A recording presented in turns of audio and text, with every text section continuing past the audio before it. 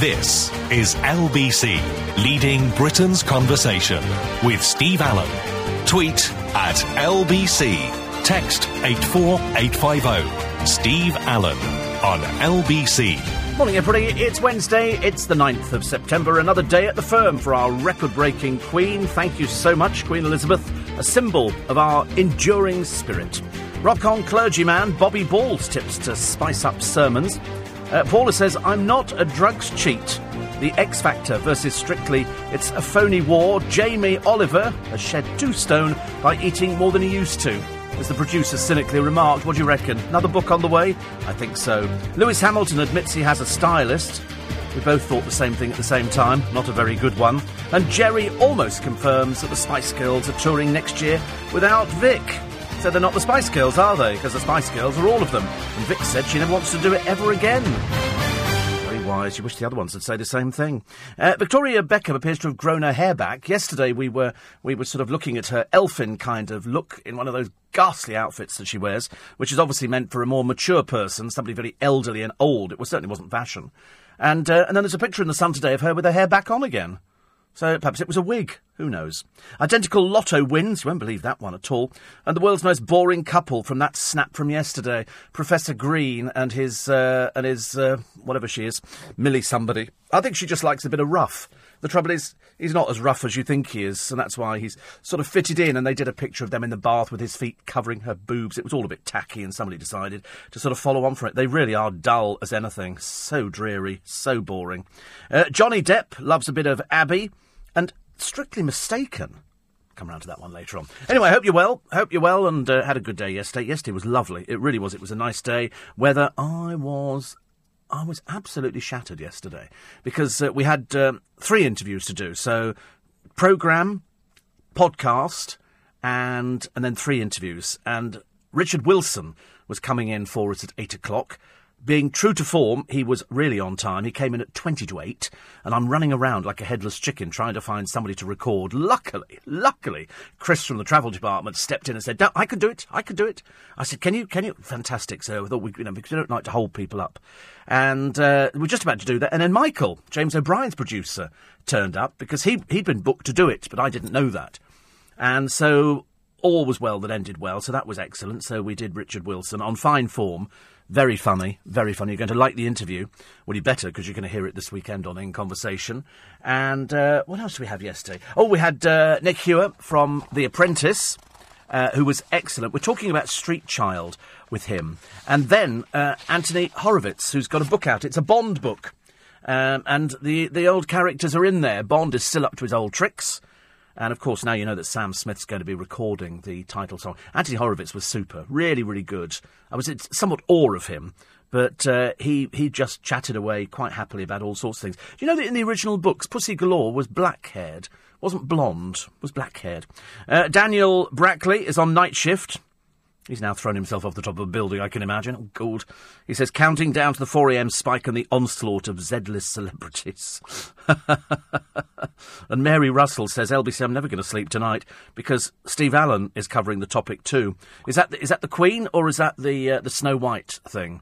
I have various theories about the Snow White because they are dwarfs. They aren't.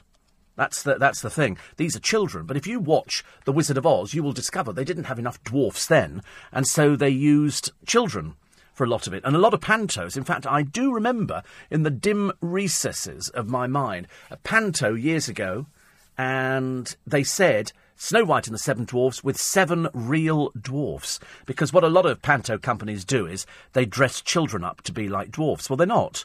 The whole thing is that people want to see dwarfs because they're very popular. But when you've got a Star Wars film being made, when there was a Harry Potter film being made, and when there was pantomime, there was a world shortage of dwarfs. They couldn't find enough. Could not find enough. And Warwick Davis, quite rightly, is a little bit peeved off at those people who stick their noses in and go, oh, I mean, this is apparently somebody from the theatre. Oh, you know, I don't think people want to see things like that. Well, what are you doing Snow White and the 7 Dwarfs for, then? Because, you know, have you made up your own story so it's nothing to do with Snow White and the 7 Dwarfs? I don't think you're allowed to just change it. You can't just go Snow White and her 7 friends. Makes it sound like she's making a porno film or something. Goodness sake, honestly, it's dreadful. Dreadful. No, it's Snow White and the Seven Dwarfs. If you don't have enough dwarfs, some of them could only afford 2. Because dwarves put the prices up at Christmas. I love things like that. It's such a stupid story, isn't it? It's so stupid and it's so annoying when you think, who are these PC people who think they're talking for somebody else? You remember we had a while ago the story of the Gollies? And a black guy who said, who are these people who are telling me that I'm offended by it? He said, I'm not offended by it. He said, it's the only thing I've ever had that's sort of, a jolly thing with a big smile on his face. He said, it was the only thing growing up that reflected who I was. He said, who are these middle-class people? Tell them to sort of, tell them to mind their own blooming business. Actually, just going back briefly, I would have thought that, Snow White and the Seven Dwarfs, I thought it's trademarked to Disney. You can't just change it. If they're keeping the same story, then I think they could be in serious trouble with Disney. Disney don't mess about with this kind of stuff. What do you mean, Snow White and her 7 friends? She's our character, not your character. You better be very careful. It's a much respected theatre, isn't it? Much respected theatre. But I don't know, really, that they should be changing it to Snow White and her 7 friends. Makes it sound like she works at social services, doesn't it, really? And Joey says...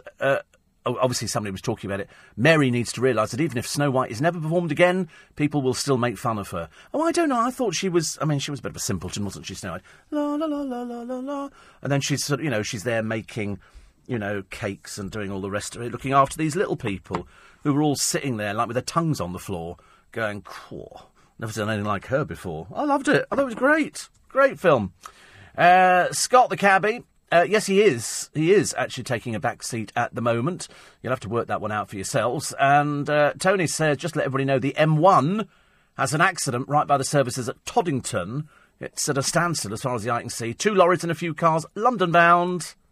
Just to cheer your morning up. Are you saying dwarves are in short supply? It's an old gag. It's an old gag. But they are dwarves. They're not midgets. They're dwarves. But in this particular panto, they're children. But they've decided to change it. They think that people are offended by the word dwarf. Well, they're not. They're absolutely not. Dwarves are absolutely really fed up with the old thing. And so, short shrift. They said, to avoid offending dwarves. Who is this prat behind this? Who is it? And it's name and shame. Who's the idiot down there? Who is the idiot? Warwick Davis says, I find it patronising when people are offended on our behalf. He says, as a short actor, I want the choice about whether I appear in panto or not. I don't want somebody deciding for me. It loses something without the dwarves. I've been in lots of pantos, and I don't think it's offensive at all. He thinks it's a smokescreen to cut costs. He said panto profit margins are not very big. It's cheaper to involve children than pay actors. Yeah, lots of people do. Lots of people do. It's PC gone mad. You can't rebrand a children's classic. Venue chief Anthony Flint insisted... We're more in line with the original Grimm Brothers tale than Disney's. Oh, go away, you silly little man. A similar farce saw a Bonnie Baby context axed in devices amid fears it was unfair to judge Tot's looks. Oh, God, we've gone quite mad, haven't we? Quite balmy bonkers all the way round the country. We've got, oh, no, we can't say things that's going to offend somebody. Well, who? It's going to offend dwarfs. No, dwarves have said they're not offended by this. Why would they be offended? It's been Snow White and the 7 Dwarfs. It's the only time they actually get their name in a title. Unless, of course, you've been watching other channels. Then Jihad It Coming. It's a great play on words. I couldn't give a 4x that these people are dead. More people get killed who are a threat to this country. Couldn't care less where they go. And now they're saying their parents could be in line for a payout. One of them said, we could have brought him back to the country and de-radicalised him. Yeah, and I'm Popeye the Sailor Man as well. No, they're dead, thank God for that. One of the dads of the ISIS Brits has backed the drone strike. The PM has signed off 4 more kill orders. Because there's a list of people. They want Jihadi John. We'll not be happy until Jihadi John has been blown up. And then we can have a big party and celebrate. So more of these stupid... Radicalisation? It's called not quite well in the head department. They're not clever. They're not big. They're just stupid. And now they're dead stupid. So the more of them, the merrier. They can do what they like. They can go and live abroad. They can do anything they want. I couldn't care less. But if the drone gets them, the drone gets them. Sorry, excuse me. Chesty cough this morning. No, I've got water. I've got everything here. They had a bit of a mistake downstairs, and they ended up with sport bottles of water. How trendy am I now? This is normally just... This is so exciting. Look. It's so exciting. It's got a lid on it. I've never had a lid. You have to buy these in the shops, and I get these for free. I tell you, I'm so easily pleased. I tell you, somebody said to me, how grateful are you for this job?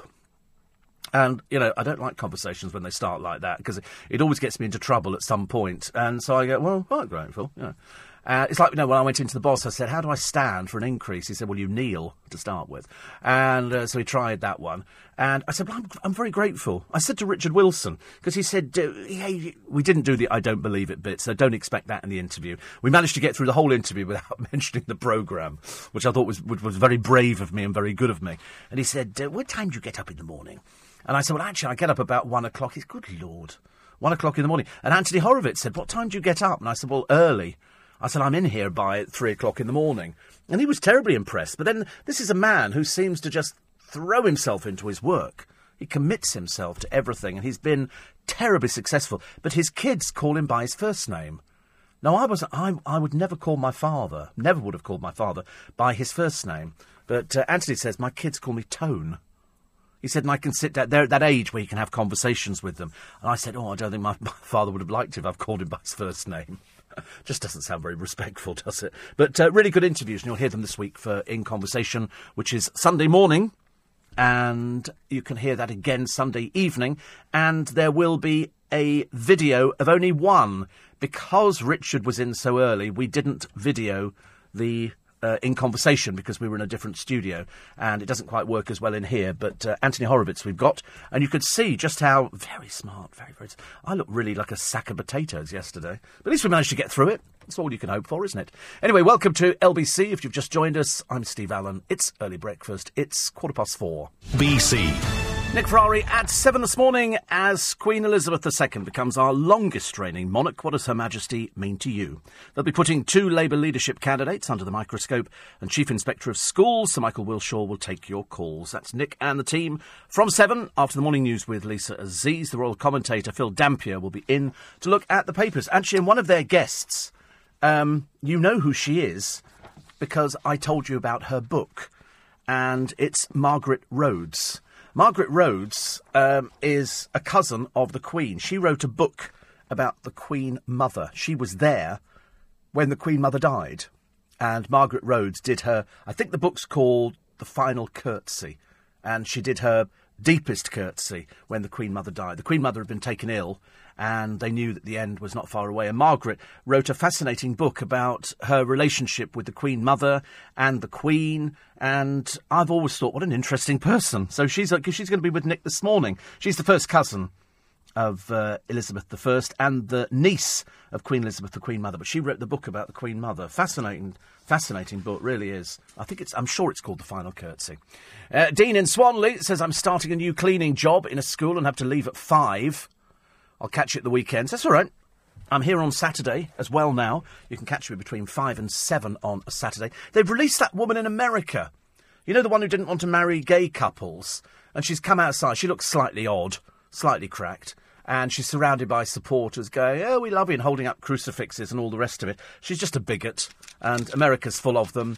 But they're going to monitor very closely her to find out, whether she comes up with anything else like this. That she was incarcerated for a little while, and she came out and she sort of did the whole, I'm so grateful to be outside. And I'm thinking, I'd be so grateful if you were back inside.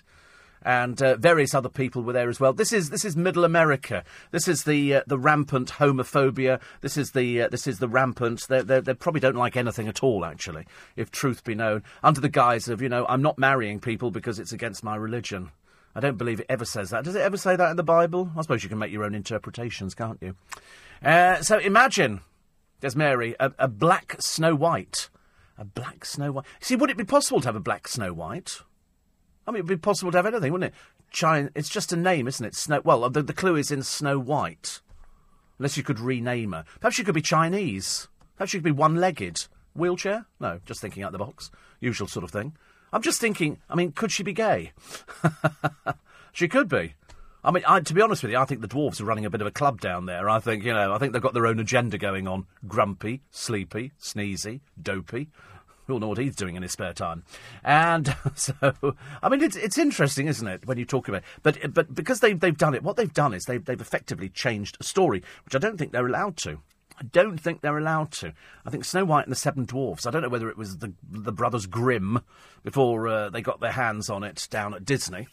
But either way, it's dwarves. That's the whole idea about it. You can't just have her 7 friends. That's just stupid. That's sort of educating children the wrong way. Everybody, I was delighted to report to you this morning that when I was talking about the daughter of the mother with 6 children who looked a bit like a battle axe, and she was in the papers yesterday because the daughter had the stupidest haircut you've ever seen, 13 years old, and effectively everybody said exactly the same as I said yesterday, which is quite good, so I'm quite pleased about that, which is that the mother is really instilling the wrong thing in her daughter. Now the daughter's going to be an argumentative little so-and-so at school, because it's like mother, like daughter. And you can imagine, they've got, you know, a lot of issues going on, and she said, you know, well, she's not going to change it. And you go, OK, fine, it doesn't really matter, I'm not too bothered about that. But you will change it. 8485. What have I done here? Oh, God, on here. Do you know, every day, there's always something I do with this computer, and every day I manage to sort of rechange it back before my own very eyes. Apparently, Cheryl Spagbowl is the biggest selling British female solo artist of all time. No, she's not. It's so stupid, honestly. Nothing worse than thick people at this time of the morning. I can only cope with people who are in the real world, not those on medication. And her former band, Girls Aloud, was pretty popular. That's why they're not going together now, isn't it? That's why there's no chance of getting back together. She's certainly not the biggest-selling British solo artist, not by a mile. And also, I'm sorry, you've got her down as a singer. She's not a singer. We've heard her. She's a mimer. She's a mimer. That's what she does. She mimes. 84850. And Phil says, you say there's a shortage of dwarf actors. It's not politically correct. You should instead say there is a numerically challenged amount of height-challenged actors. But they're not height-challenged. They don't think they're height-challenged. In fact, if you remember, and he spoke about it for In Conversation, Warwick Davis came in, and they took a farce around the country with a small set and all dwarf actors. And apparently it brought the house down when they all stood on each other's shoulders. And it was very good and very popular. And also children loved, they're fascinated by dwarfs. I don't see why you should all sort of start changing things around now. You just can't do it. What about Red Dwarf on the television? What's that going to be? Red and a friend. Doesn't make any sense, does it? Doesn't even sound right. Poor old Paula Radcliffe, says Mike, has followed Mo Farah having the finger of guilt pointed at her. Breaking the monarch longevity record today. I think Her Majesty should be tested to be sure she hasn't cheated either. Don't you think it's great? I'm so pleased we've got Her Majesty on the throne. I don't think anybody else would have survived. I'm pretty certain. I just don't think anybody else would have done as well as the Queen. She's been there through thick and through thin, and, well, mainly thick. And she's emerged the other side. Philip is still there. He looks like there's no sign of him slowing down, is there? No sign of him slowing down at all. And I think he's hilarious. I couldn't care less that he's a bit rude on occasion. I think when you get to 90-something, you're entitled to do just about what you fancy doing. You've earned that right. You've earned that right. And obviously, it's good. Somebody said to me once, you get yourself so het up on the programme. I said, well, actually, I don't really. But in sort of another way, I do. And the reason I do is because it gets the blood pumping round your body. And if the blood's pumping round your body, you're alive. And I think on that as a bonus. Although I went home yesterday and I left here. What time did I leave here yesterday? Probably about 11:15, 12:15, because there were so many interesting people to talk to in the office. And I'm sometimes loath to tear myself away. I have to remember, listen, you've got to get home, and by the time you've got to get home, then you've got to sort of have something to eat, then you've got to get ready for bed. And I was in bed last night, made my phone calls, did all the usual things I was supposed to do. And I was having actually a really nice day. A really nice day, and the weather was good. I always go into Marks and Spencer's, and they always say to me in there, you must be hating this weather, Mr. Allen, because they know I hate sunshine. And I go, yep, I absolutely hate this weather. Can't wait for it to rain. Idea to save the X Factor, says Tony. Perhaps they could firstly shorten the length of run for almost half the year, then have a battle of the singer bands where they show their talent by playing instruments, original song and songwriting talent. Maybe throw in the odd celeb that has shown their talents to guide them, which could be... Yeah, I mean, I like the idea, because most of them don't have anything. I mean, there was a band on there the other day, a girl band, Alien or something. Well, just a bunch of freaks standing on a stage, and they go, oh yeah, because we're going to be alien, and we're going to really sort of... We're sort of not the pretty little girly miming bands that you're used to seeing. We're going to get out there and show them what it's like. And I thought, well, you're not really. You're going to do what the record company tell you. That's the whole idea. You want to win this competition. They're all signed up to Psycho, just in case anybody wants to slip through the net. They can't. And they tell you what to do. They pick your songs. No good you going there and saying, we've got these songs, we'd like to record those. No, we'll go with what we want. Thank you very much indeed. You know, everybody's manipulated in the business.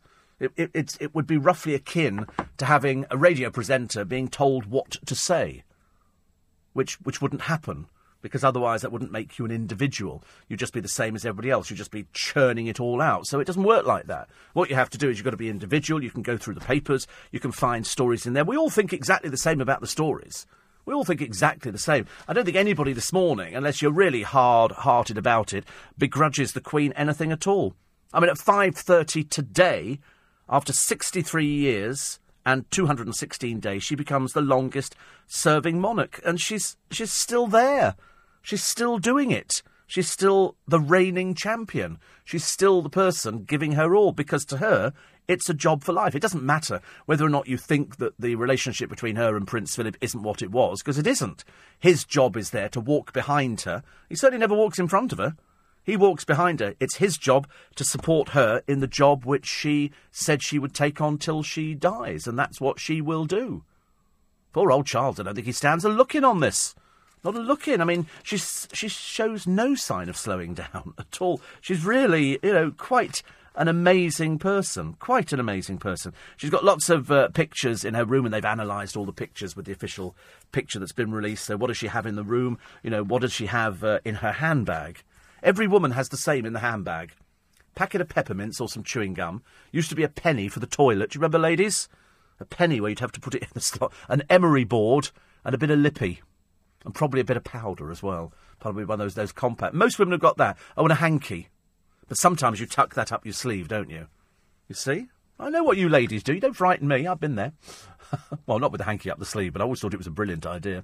Yes, the book is called The Final Courtesy. Margaret Rhodes was with the Queen Mother when she died. I think what she'd done is she'd gone out of the room. They knew that the Queen Mother was dying, and it was really a matter of, sort of certainly minutes as opposed to days, weeks, months or years.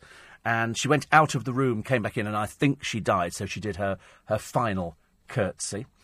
So proud of the Queen, says Noreen, being the longest reigning British monarch, and yes, love Prince Philip. See, I'm not one of these people that knocks Prince Philip. I think, for a man of his age, he can say it doesn't matter what he says. He comes from a different generation. You just have to put it down to the fact that that's what he says. He does sometimes stick his feet in it, but then he probably isn't PC. Why would he ever have to worry about being PC? It's Prince Philip. He's married to the Queen, for God's sake. There are certain people... there is a lovely bit in one of the papers where they've looked at the Queen's reign and some of the highlights and some of the low-lights. And one of the low-lights, of course, was poor old Prince Edward and his It's a Royal Knockout. Yes, It's a Royal Knockout was a complete and unmitigated PR disaster. And I'll tell you about that in a moment, because it's 4:30. Steve Allen on LBC. Morning, everybody. 26 minutes to 5. Daniel Brackley's very excited. Very excited. Best notification on Twitter ever, followed back by @SteveAllenShow. Don't get any better than that, does it? Let's face it. Goodness sake. At this time of the morning, where we're all sort of, going, what day is it? Oh, it's Wednesday. It's whizzing through. I tell you, 9th of September, the Christmas stuff arrives. In fact, it started arriving in Costco already. The Christmas stuff, because by the time we've got rid of my pots on the wall are looking a bit sad at the moment. I'm clinging on for grim death, but I think they're going to have to go to the happy hunting ground in the sky, which is where all plants go to nowadays. More on the rapper. This is Professor Green. This is the one who's covered in tattoos, but his wife is Millie McIntosh.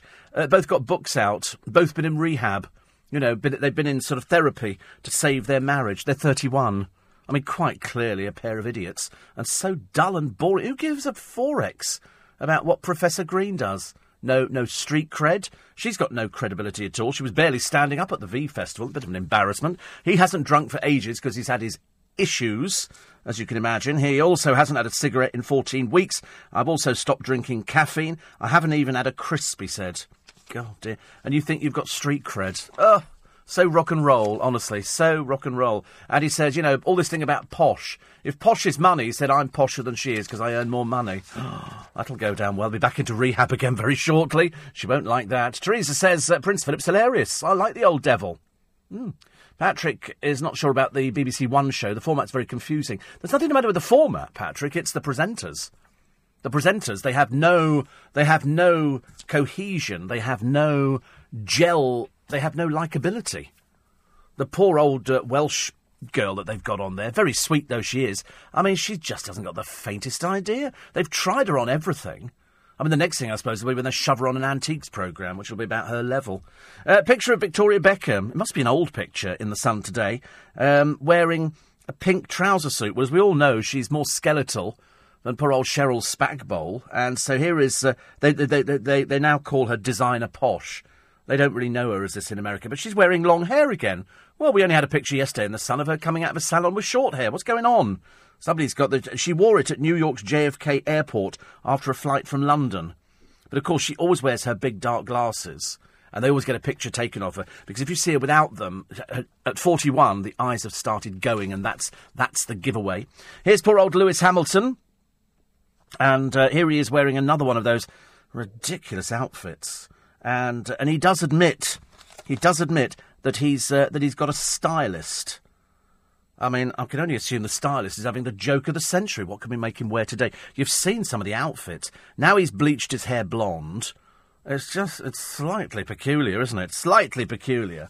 Well, I think so, anyway. Sam Smith lied through his teeth. Yes, everybody was criticising him the other day. You know, you did an interview with me and you lied. I think there was one poor old has-been on Radio Defunct, and they were saying, oh, yes, you lied to so-and-so, so-and-so. And I remember thinking, well... He can't tell you that he's doing it because it's supposed to be a secret. It's supposed to be a secret. If you've got a secret and you're doing an interview on the radio... I mean, I asked somebody the other day, one of my guests coming in about something, and they said, I can't tell you about it. I'm doing something, but I can't tell you what it is. It's Nick Hewer, I'll tell you that now. And he does say on the interview, he says, I can't tell you what it is because it's in the early stages and nothing's confirmed up. I suspect he's doing it with... who's that comedian who did a programme on the television with his father?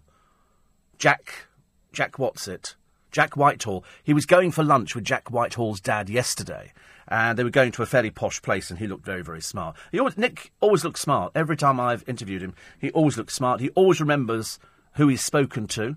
Actually, I seem to get that a lot the other day, because, you know, normally... when you're doing interview, listen very carefully to interviews that people do. And if the person who's being interviewed remembers the interviewer's name, that's almost a plus point. And so I got it with Richard Wilson yesterday. He was going, well, Steve.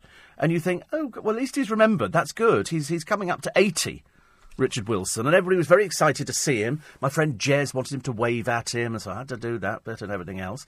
And Nick Hewitt came in and said, Steve, nice to see you again. And even Anthony Horowitz, you know, they remember your name through the interview, which means that you've had some sort of impact on them. But really, really good interviews. Really good interviews. So you're going to get Richard Wilson and Anthony Horowitz this weekend. I'm pleased that you all like Prince Philip. I don't think it matters that sometimes he sort of gets it wrong. He's 90, 92, 93. You know, it's all, you know, it's ridiculous. Why do we have to keep explaining why we killed 2 ISIS? Do they hold questions and answers when they do things, says Wayne? That time all these do-gooders disappeared. Oh, I'm delighted they're dead. You won't find anybody more delighted than me and the government. I'm just amazed at the power of these drones. Once we've killed Jihadi John, this is the one who was beheaded on video, and they did another one the other day, 7 people, so I think now 8 people. These people are sick. They're sick. I couldn't care less, but they're blown up. I'm not interested in their families. I'm really not interested. I'm sick to death of apologetic parents who sit there going, well, you know, I'm sure that we could have re-radicalised them. No, you couldn't. You didn't even know what they were doing. How do you think you could re-radicalise them? You know, the very idea these people could be in for compensation, I think the entire country would be up in arms over that one. Compensation? What, for murderers? I don't think so. I don't think so. Not in my day. Please not. Big congrats to the Queen. For 63, says Alan. All this twaddle about not being able to use the word dwarf really winds me up. So much PC nowadays. Does that mean that in Lord of the Rings there are elves, men, hobbits and friends? Well, I'm not sure about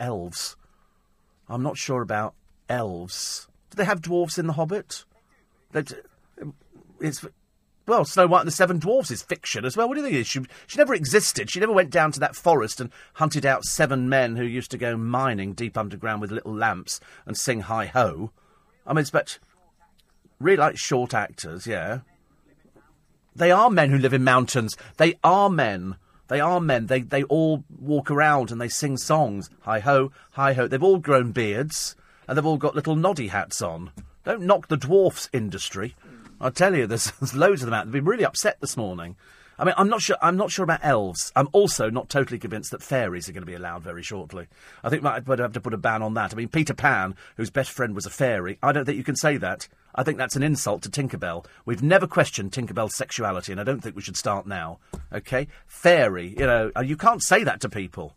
Cannot say that. There was a very famous ballet dancer walking down the street in New York, and he was always very elegantly dressed. And he used to wear, a lovely double-breasted suit and everything else. And he used to carry a cane with a silver top on it. And he's walking down the street, and a big butch worker from one of the building sites shouts out, "Oi, fairy!" And this ballet dancer turns round, picks up his cane, waves it at the man and goes, "Vanish." No answer at all. No answer. So I'm not sure about elves, men, hobbits and friends. Yeah, big congrats to the Queen, though. 63 years, 7 months, been through a lot, and even playing an active part in the war. I think she's done us proud. I don't think anybody could ever knock what that woman has done. She's devoted her life to it. She's had to put up with everything. I shouldn't imagine that she was the biggest fan of Diana, but she does it. I mean, she's got a lot of wayward children. Prince Andrew, for example, really needs, they should have slapped him on the back of the legs a long time ago. Prince Edward, who's had more tantrums than you can shake a stick at. Charles, I don't like that man. And all that kind of stuff. It's, she's had to contend with a lot of it. And I think, but over and above, she's the Queen. And we should be immensely proud. Look at other places. They come over here to see the places that they live in. And, if you actually get the opportunity of seeing the Queen, I think that's really exciting. I would be excited. If somebody said the Queen was coming round, LBC, I'd be the first one in the queue. I'd be the first one with a little cat. Hello, good morning, hello. Would you like to do my In Conversation programme? I mean, it never happened, but it would be lovely. You'd like to sit down and asking, all those questions. I don't know what would be the first question. Has it been a good year for you this year? Do you have the aches and pains that the rest of us get? How do you keep so healthy? What are you eating? Or not eating, as the case may be. Ian says there's a photo of Prince Philip in Guard's uniform making the Queen laugh as she passes him. Love to know what he said to her. Morning, darling. I don't know. I don't know what conversations they have. I really don't know. I've got no idea. I told you I interviewed a lady, a very famous lady, because the royal family, the Queen and Prince Philip, have private dinners. I think they do them they used to do them once a month at Buckingham Palace, where they would go through the papers and they would find somebody like, say, Bear Grylls, and then the palace would approach and say, the Queen is having a private dinner, and I think there's generally about 40 people, and she'd like to know if you'd like to go. And so people go. And this particular lady said to me, she said, we go to Buckingham Palace for this private, I'm sure it was a dinner. She said, and I got sat next to Prince Philip. She said, and he leant over halfway through the meal and he said, and we've got spotted dick for pudding. She said it was just the funniest thing, because they're not, I mean, he's probably never had Eton mess. He's probably never known the delights of opening a tin of ice-cold custard and just eating from the tin. He's probably never known the delights of a party barrel of Kentucky. He wouldn't even know what Kentucky Fried Chicken was. They're so far removed that when Earl Mountbatten was done for This Is Your Life, and Eamon stood there with the big red book and said, Earl Mountbatten of Burma, KFCFGHY, this is your life. And he looked around and went, what is this? What is it? He didn't have the faintest idea. Never seen the programme. Mind you, I would have thought that if somebody had said that to me. A friend of mine was actually done on it, and I was on the telly. It's all very exciting. Never likely to happen to me because I'm not one of them, because I'm not a celebrity. Did I mention I've got a book? I can't remember if I mentioned I've got a book, actually. I probably haven't mentioned it before. But I've got one, and it's called So You Want to Be a Celebrity. And it's a pocket book. You can dip in and out, as they say. We like people dipping in and out on this programme. You can send us a text and an email, 84850 steve@lbc.co.uk, and we put everything in on the programme. Well, as much as we can. I try and put as much in on the programme. Apparently, Catherine says Sophie Edwards, Mrs., is coming to Qatar for a business lunch next month, and my hubby and I are going. I like her. She works hard and isn't publicity-seeking like Bee and Huge. Oh, bear those children. Ghastly. Well, you know that Sophie used to work for us here at LBC. Oh, yes, Sophie Wessex, as was. Oh, yes. I've got a picture of me and her. She used to work when we were called another radio, so we were still LBC, but we were called something else, London Talkback Radio, and she worked in the publicity department. There you go, you see? My claim to fame. It's not that exciting, is it? 4:45 is the time. This, Steve Allen, on LBC.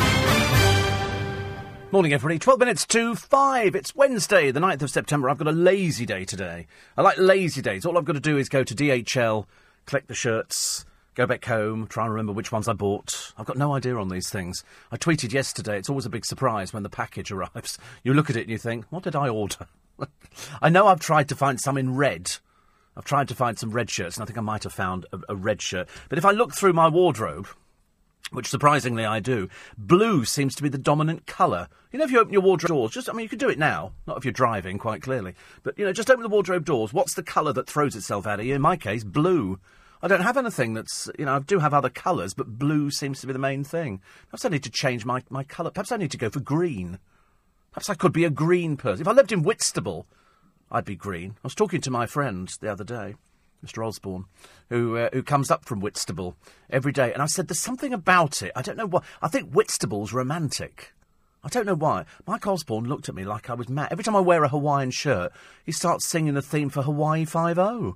He starts going, do-do-do-do-do-do.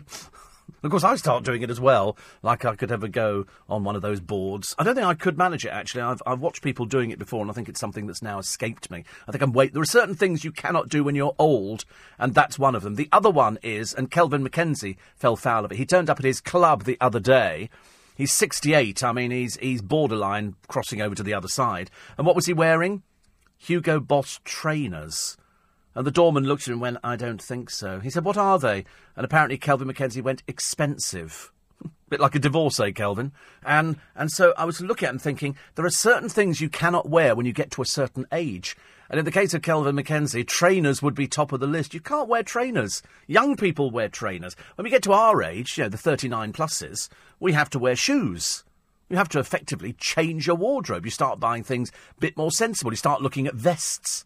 And vests you can tuck into your pants and stuff like that. You don't sort of worry about, trainers. And he was wearing trainers. I think, you're 68, you're way too old. A bit like seeing Prince Philip in a pair of I don't know, he might have. Do you know, a sneaking feeling we've got a picture of Prince Philip in a pair of trainers somewhere. But they aren't for people our ages. They're for younger people. Jenny in Mitcham says there is a fairy in the garden. I think you can probably call the police on that one. Oh, this is one that lights up. It's on solar power. I think I've seen them. I love watching these shopping channels. It becomes my guilty pleasure when I sit down and listen to the way they describe things. What was they were selling the other day? Oh, it was a Dyson fan that gave hot air and cold air, and it was ergonomically designed, and it was this, and you know the brand. Everybody knows the brand of Dyson. And it was the fact I was looking at it, and the price was £392. And I kept thinking, oh, for a fan that blows hot air, 392 quid. And they said, but this one here, and they showed you another one, gets very dirty. I thought, well, then I just buy another one.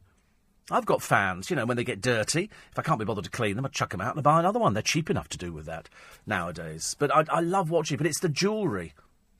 It's the jewellery channels that get me every single time. They have these poor creatures sitting there. I mean, there was one bloke on there the other day. Seriously, they should not allow him back on. He does roulette as well. It's not our Australian friend. This is another one. And his fingers were so bad. He needed a good manicure. There were bits of skin hanging off. I've seriously never seen such bad nails when you're demonstrating jewellery. It was awful. It's bad enough for the bimbo types that they've got on there, because they've all got false nails on, and you could see some of them, they're so badly done and they look cheap, and they haven't, if you're doing high definition television, you should look immaculate, but they sit there lying through their teeth about this jewellery. This is the most, sought after gem in the world. $29.99. It starts off as 1,900, and by the time they brought it down, it's £68. And you think, and she goes, this is so highly sought of. If I hear somebody else flogging tatty old tanzanite, I think I'll throw the telly out the window. It's ridiculous. The rubbish they sell. And bearing in mind, when they're selling it for 30 quid. You can imagine what the markup is, can't you? And one bimbo the other day, lying through her teeth. Oh, jewellery shops always work on 400% markup. We work on a much smaller... Oh, stop lying. Stop lying. These people can't back anything up. They just sort of do a sweeping generalisation, and you're supposed to accept it. But it's when they sort of look... I mean, the other day, somebody crossed at the back of the set, and she had like a 2.5-minute conversation with her. I was going, hello? We're out here in television land. You know, have you got any manners? Do you know how to present? Quite clearly not. This is the best you're going to get. It's really quite dreadful, but fascinating at the same time. And now there's another one. Which is a crafting channel. Have you seen the crafters? These are people who make their own cards. They make their own Christmas cards. They make their own birthday cards. They do foil, hot foil. They do glitter. They do all sorts of things. Either way, it's cheaper to go and buy cards than it is to make them. I realise that there are probably some of you listening at the moment who are probably into crafting and into making cards, and that's fine if that floats your boat. But I'm purely geared to the cost. These people spend ages, like half an hour to make a card, and all somebody's going to do the other end is just open it up and go, oh, look, card from Steve, and that's it. You think, I've sweated half an hour over this card. Do you realise I've got glitter in places I shouldn't have glitter? That's the worst thing about the glitter that they put on cards. You know, we had to put a ban on cards arriving in for me at Christmas, because I do extraordinarily well for Christmas cards. And some people seem to think it's hilarious to open up a card and discover half a ton of glitter falling out. I had it everywhere the other year. And also, the worst thing is that whichever way you touch the card, you cannot avoid the glitter. And I touched it, and then I stupidly touched my eyelid. I don't know why I touched it. Don't ask me why. I'm having one of those days. And so I touched my eyelid, and the next thing, as you're walking down the street, you can see people looking at you in that kind of strange way. And it's because, as I moved my head, the glitter reflected. I was my own disco ball, only on my eye. It was a little bit tragic. So you get in, you try and wash it off. Because it's so fine, you can't. I mean, sometimes I thought, where did that glitter come from? And it's generally cards. So there is a ban now on cards with glitter. If we open the envelope and there's even the hint of glitter, it has to go into another department. I can't deal with it. I try and be nice about it. I try and go, thank you very much, because I do love Christmas cards. To me, a typical Christmas card would be just something with snow on it. You know, I like all sorts of things, but the snow Christmas cards. And you might be thinking, Steve, it's September.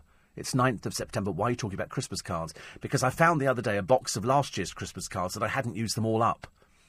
And some of them have got carol singers standing in a little village with snow, and then there's snow on the hills. And then there's another one of a robin sitting on a garden gate with snow on it. And it takes you back to a time in your life when you thought everything was wonderful, where Christmas, you finished school and you got home, you had about a week before Christmas arrived, and there was always something to do. Your mum was baking in the kitchen, and there were just all sorts of nice things. There were smells, and, we couldn't help that. That was Mother again. But all these nice things that go with Christmas. You know, she used to make the Christmas cake, then she'd ice it near a Christmas, and out would come the snowman, 2 little fir trees, and some kids on a sledge. Same things every year. Lots of mums had those boxes. Your mum probably did it, and your mum's mum probably did it before, because people didn't buy things. Now, you can go out and buy these stuff. You can buy all these little things to put on the top of the cakes. In fact, you can go and buy the cakes now. They make some really, really good cakes. I'm very jealous of these people who can make cakes, people who can put things together. And you think, oh, that's wonderful. But they're such good value nowadays. Really, really good value. 84850 steve@lbc.co.uk. I will tell you the story in the next part of the programme of the beef dripping, which is now a top gourmet food. As the producer said to me, what goes round comes around. Beef dripping. Actually, we used to go to the butcher's and buy a packet of dripping. And it was done in waxed paper, and you would take it out and you'd sort of take a slice off. I mean, some people, I don't know how they ever managed it because it looked disgusting, they used to have dripping on toast. You'd actually put on bread and dripping.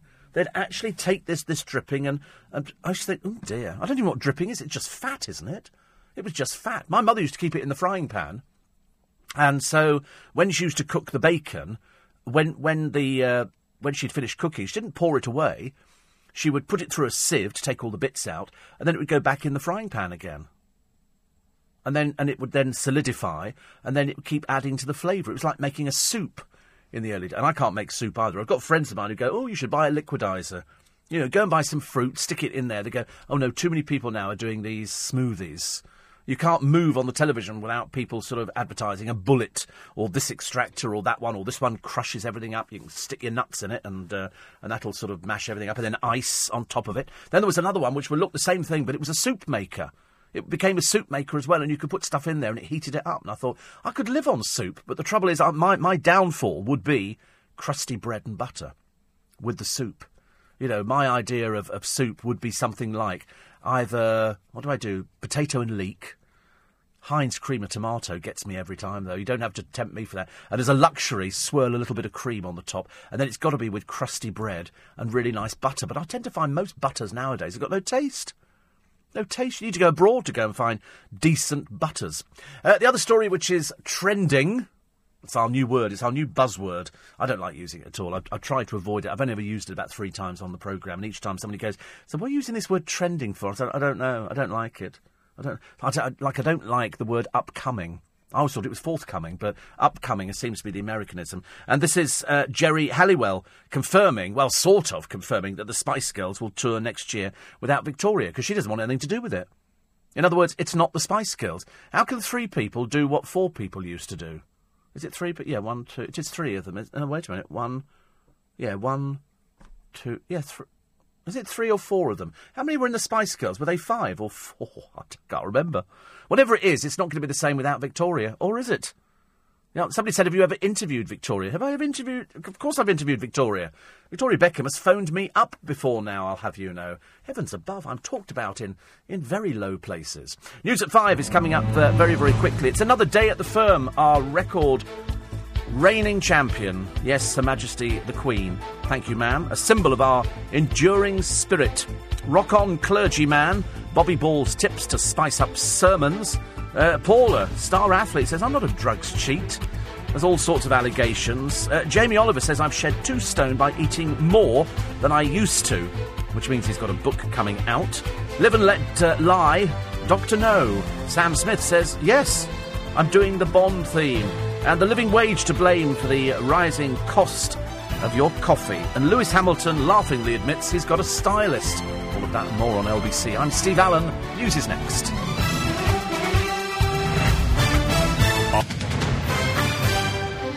This is LBC, leading Britain's conversation with Steve Allen. Tweet at LBC. Text 84850. Steve Allen on LBC. Morning, everybody. It's 4 minutes past 5. It's Wednesday, the 9th of September. Come on, up. No point in lying in bed and wasting the day. A friend of mine I just bumped into, he said, oh, dreadful night's sleep. He said, I slept for an hour. He said, I went to bed with a headache. Now, I'm lucky, touch wood, somewhere in here, I haven't had a headache in donkey's years. Seriously, perhaps some people get lots of headaches, so I don't. Everything else, but definitely not headaches. So he said he's only slept for an hour. He said, I'll be able to keep myself going on Red Bull this morning. Lewis Hamilton admits he has a stylist. The Queen all over the front of the papers, a symbol of our enduring spirit and long to reign over us. And Bobby Ball's tips to spice up sermons. Generally an opportunity to get the opal fruits out, I always thought. And beef dripping, top food. In fact, it is top because Brian says don't knock beef dripping. I lived on it when I was a kid and still like it on toast today at 70. It is just fat, isn't it? I'm getting this right. This isn't some new superfood that has been undiscovered for ages and ages. It is just that beef drip. I didn't think you could just eat it. It's like sort of, dripping Mazola into your mouth or something like that. That could be dreadful. I'm not sure about that one at all, actually. In fact, I'm pretty certain. It was Mark who says, have you interviewed Posh? I'll tell you when it came about. We were in another building, and Victoria had phoned me on the programme. She phoned into the studio to say, it's Victoria Beckham, and can I have a word with Steve Allen? And so they put her on air, and so we had a chat. She said, you said we wouldn't last, and all the rest of it. Of course, I was right, they didn't. And although at the time they were going okay. And so it sort of took off. But anyway, then something happened where Victoria came into the studio. But not just Victoria, I got the family. I got mum, dad and sister as well. And who was walking around the outside of our building carrying first child, David.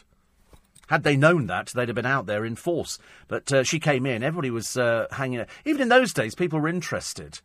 because she was in the Spice... Isn't it funny? The one who didn't do anything really in the Spice Girls is the one who made the most of herself, but she doesn't want to tour with them, because that was what she did. She's moved on.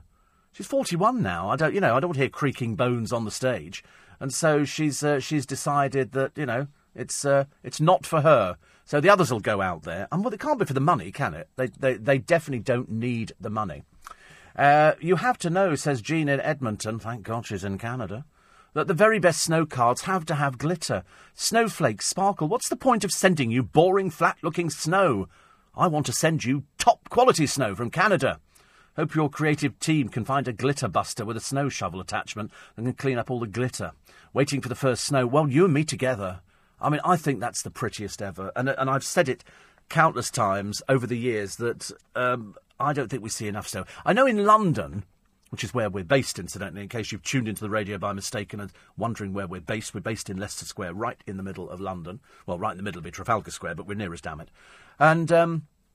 And you just remember snow. So when we get snow in London, it looks ever so pretty. You look out the windows and it's coming down. I like it when and I think, oh, that's so pretty. So pretty.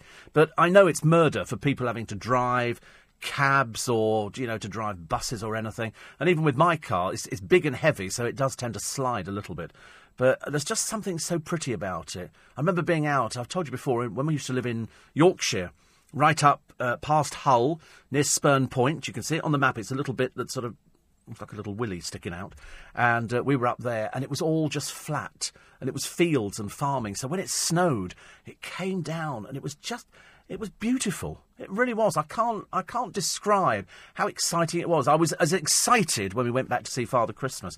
And over in Lowestoft, which is where we went to, they had the most snow there, and it was just so pretty. There's something about it. I don't know. Perhaps it's a childlike quality. Perhaps I'm in the wrong body.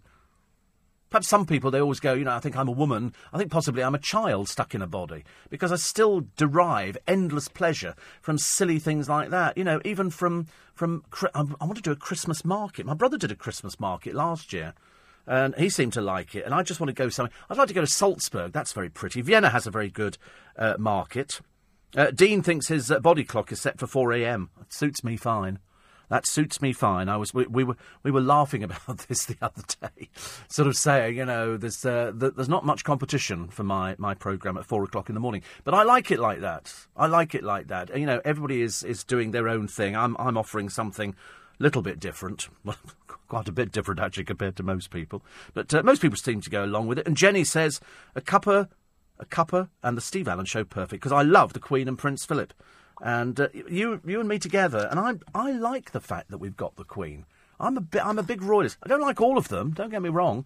I'm not a big fan, as you know, of some of the minor members of the royal family, but I like William, I like Kate. Harry, I suppose, to a certain extent, once they've found something for him to do, he just seems to be sort of wandering around in a bit of a trance at the moment. I'll open a hospital or I'll go and have some... And is he back with Chelsea Davy, and do we care? William just gets on with his life, I suppose, and tries to be as normal as he can. The Queen does her thing. Prince Philip does his thing as well. Prince Andrew's just, nobody really cares about him and the ex-wife. And they certainly don't care about the two daughters either. I mean, they really are sort of like the social outcasts as far as the media are concerned. They just think they're bone idle. Most people in the media can't stand them. But then you don't have to like them. You didn't vote for them. Why would you have to like somebody? And the answer is you don't. You absolutely don't. 84850 steve at lbc.co.uk. And has Christo, says little Julie, shown an interest in your Tommy Bahama shirts? He wants to touch, and I don't like it. He can't afford them, and that's the problem. If he could actually afford to buy these shirts, then it would be completely different, but he can't. And by the time I've been up to DHL today and got I wish I could remember what the dickens the designs were, but I cannot remember for love nor money. Right, so Brian is back in court. Brian May. They're hoping to lodge a judicial review in a bid to halt the Tories' badger cull. In 2013-14, 2,500 badgers were shot dead. And the reason that they shoot them is to stop the spread of bovine tuberculosis. Ministers say that there will be 2,000 shot this year, which will stop the spread of TB. It's already cost the taxpayer, £16.7 million. I don't know why it costs so much money. I seriously don't. The bill will rise by, I think it's 12 million when the scheme expands into Dorset this year. I mean, how many blooming badgers are there out there? I mean, I did do a book once, years and years ago, on a lady who'd found a badger set, and she filmed them over the course of a year, coming out of the set, going off hunting, doing all their sort of things. But she never revealed where it was, she said, because she knew that people would go round and they would do badger baiting. They'd send dogs down, and that is just off, completely off. I was watching a programme this morning on the television as I was getting ready and attempting to sort of lift a leg up to put a sock on, which is always worth watching that. If ever they filmed that for an in conversation, that'll be entertaining. And it was a film about Pride of Lions in Africa, as opposed to Peckham. And they were sort of there, and they were trying to survive, and that was the problem. They were finding it very difficult. They also didn't have a leader of the Pride, and that was another problem for them. But they got to that stage where they were so hungry, absolutely so hungry, that they started to tackle all sorts of animals that they wouldn't have tackled before. And they tried to do buffalo, but buffalo are big and they've got horns which can do serious damage to lions, and so they don't like to tackle too much. Although, you know, working as a team, they managed to bring down a buffalo. And I found myself with a dreadful dilemma. Did I sit there and watch this poor animal's last breath, or did I flip over the channel? And I have to be honest, I flipped over the channel. Because I thought, I know that they aren't allowed to interfere and stop this, which they could have done quite easily. You didn't have to fire a rifle and the lions would have sort of backed off. But it was the fact that this poor buffalo tried to do its best, and in the end, just sheer weight. All the other buffalo just stand around. Originally, they all gang up on the lions, but when one gets brought down, they all just stand back and probably think, there, but for the grace of God go I. So I didn't watch that, and then later, so I flipped back after about 2 minutes, and they'd moved on, and this time they were trying to... They had more mouths to feed, because lions spend most of their time asleep. And when they're not asleep, they're hunting because they've got to eat, because they're such big things. And this time they were trying to bring an elephant down. And the elephants were all ganging up on them, but they targeted one that was in the middle, a little one. And, of course, he was squealing as they jumped on his back, and eventually they fell off and all was peace. But they didn't give up. They kept going on, and in the end, they found sort of a medium-sized elephant, and they literally jumped on its back. 2 of them, and the elephant's carrying them along, and then gradually the others jump on as well. It's a huge team effort, and they brought it down. And again, I wrestled with my conscience as to whether or not I wanted to watch this. And then when it went down, you knew that was the end. There was no chance it was going to get back up again. And what the lions do is they start eating them alive. I mean, it's the most horrendous thing. But then you think, no, you can't interfere because that's the cycle of life. But I did find it a little bit horrendous, a little bit too much to take first thing in the morning. A little bit too much to take first thing in the morning. Soap star Danny Dyer has given Mary Berry a grovelling public apology for manhandling her at the TV Choice Awards. The Bake Off judge and EastEnders star met again when his show won the Best Soap Award. It's not his show, it's EastEnders. It's not his show, OK? Mary presented the gong and then moved to the opposite side of the stage, as far away from him as she could get. And at the 2014 awards, he held Mary's neck and leaned in to kiss her full on. He said, "I just want to apologise for Mary for last year. It was embarrassing." Yes, well, that's drink for you, isn't it, really? Just embarrassing, I'm afraid. But you mustn't do things like that. She's a national treasure. And national treasures must not be manhandled. We do not do things like that. We really don't. The man who killed Cecil, the lion, Cecil in America, but Cecil here, has finally left hiding and gone back to his practice. I don't think people are at all happy about it. There's still people standing outside this dentist's surgery in America campaigning to get him extradited to face charges. He's shown no remorse at all, really.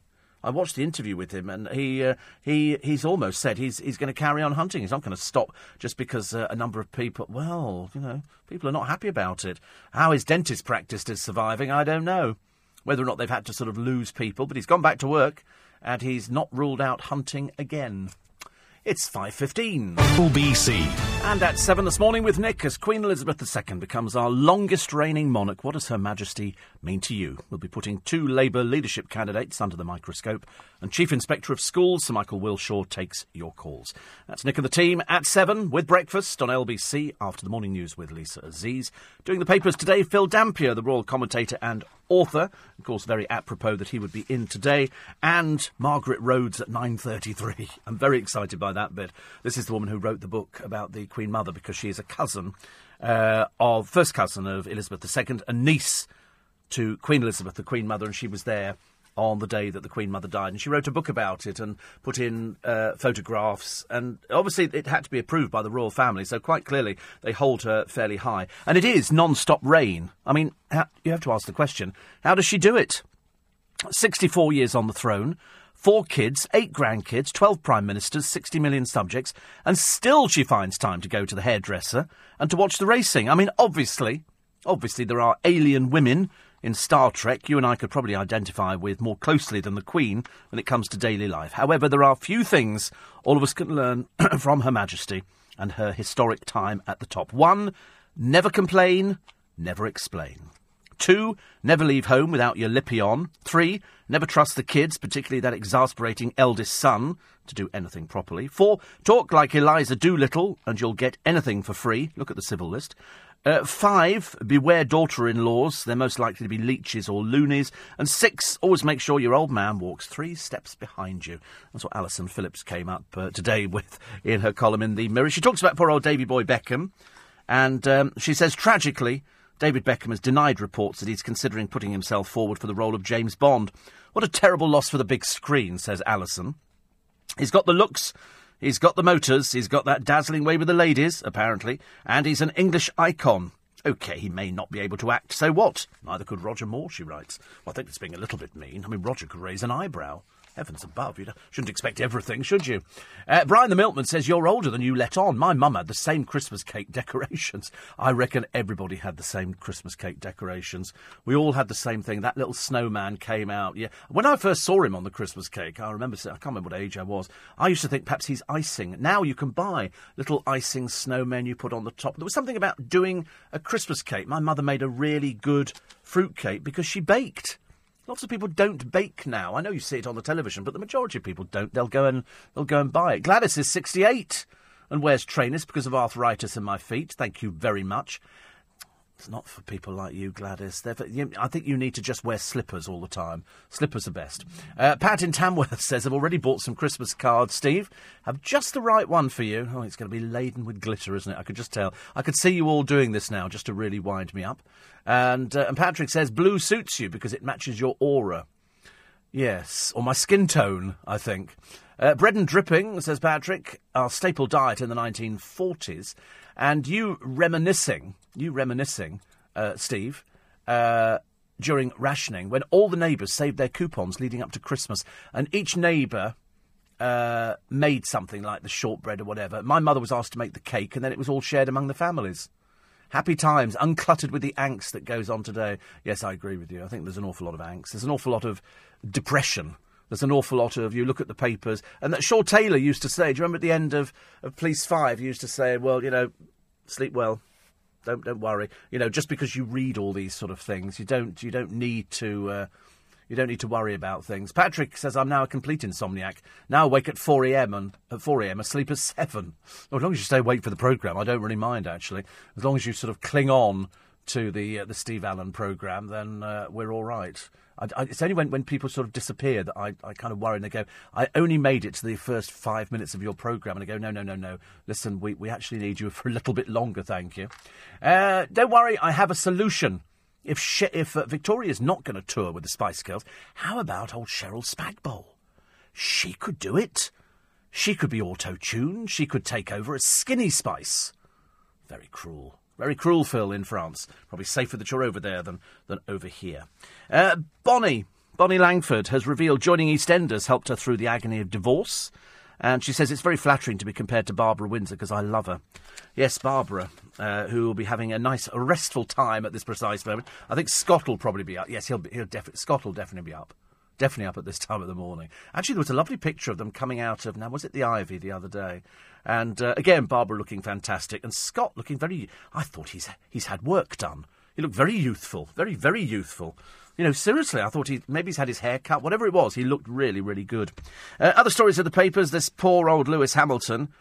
He has actually revealed he doesn't pick any of his outfits. Well, I think we guessed that one, Lou, baby. I think we guessed. He said, I hate shopping. He said, I'm a racing driver. It's far too slow. I love diamonds. Not many men wear them. No, and they're not really what men wear, are they? I mean, diamonds, the song goes, are a girl's best friend. Men wearing them, a little bit naff, I think. A little bit naff. David Gandy, isn't he going out with that Molly What's-her-face off the Saturdays, who, in a blatant attempt to try and get herself noticed, said, "Oh, I think I could be a presenter on Top Gear." I thought, I don't think you can. Why do they just think that they move effortlessly from the Saturdays to doing nothing, and still doing nothing, and then they go, "Oh, I think I'll be a presenter on Top Gear," and we go, "Why? Why? Do you have likability factor?" Not particularly. There's loads of people who are putting in for it. I think agents everywhere must be working overtime to try and, find places for people. But I love the way they all go, "I think I'll be a presenter." And you go, "Good for you." And it ain't going to work, is it? Ain't going to work. There's a dentist in the paper today. We don't often do dentist stories. I know, because most people absolutely hate it, and you might have a dental appointment today. But this is the dentist who bans his NHS patients from parking. The daughter of a disabled pensioner was forced to move her car at the dentist after she parked in a bay reserved for private patients only. Julie King had taken her mum Gretchen, who uses a walking frame, to get her dentures examined. She was told to move the car after she parked in a space strictly reserved for private patients. Julie says, "We were waiting to be seen when the manager asked if it was my car in the car park. He said I shouldn't have parked there as it was only for private patients. I couldn't believe it. My mum's registered disabled and she walks with the aid of a Zimmer frame. I just think it's absolutely ridiculous."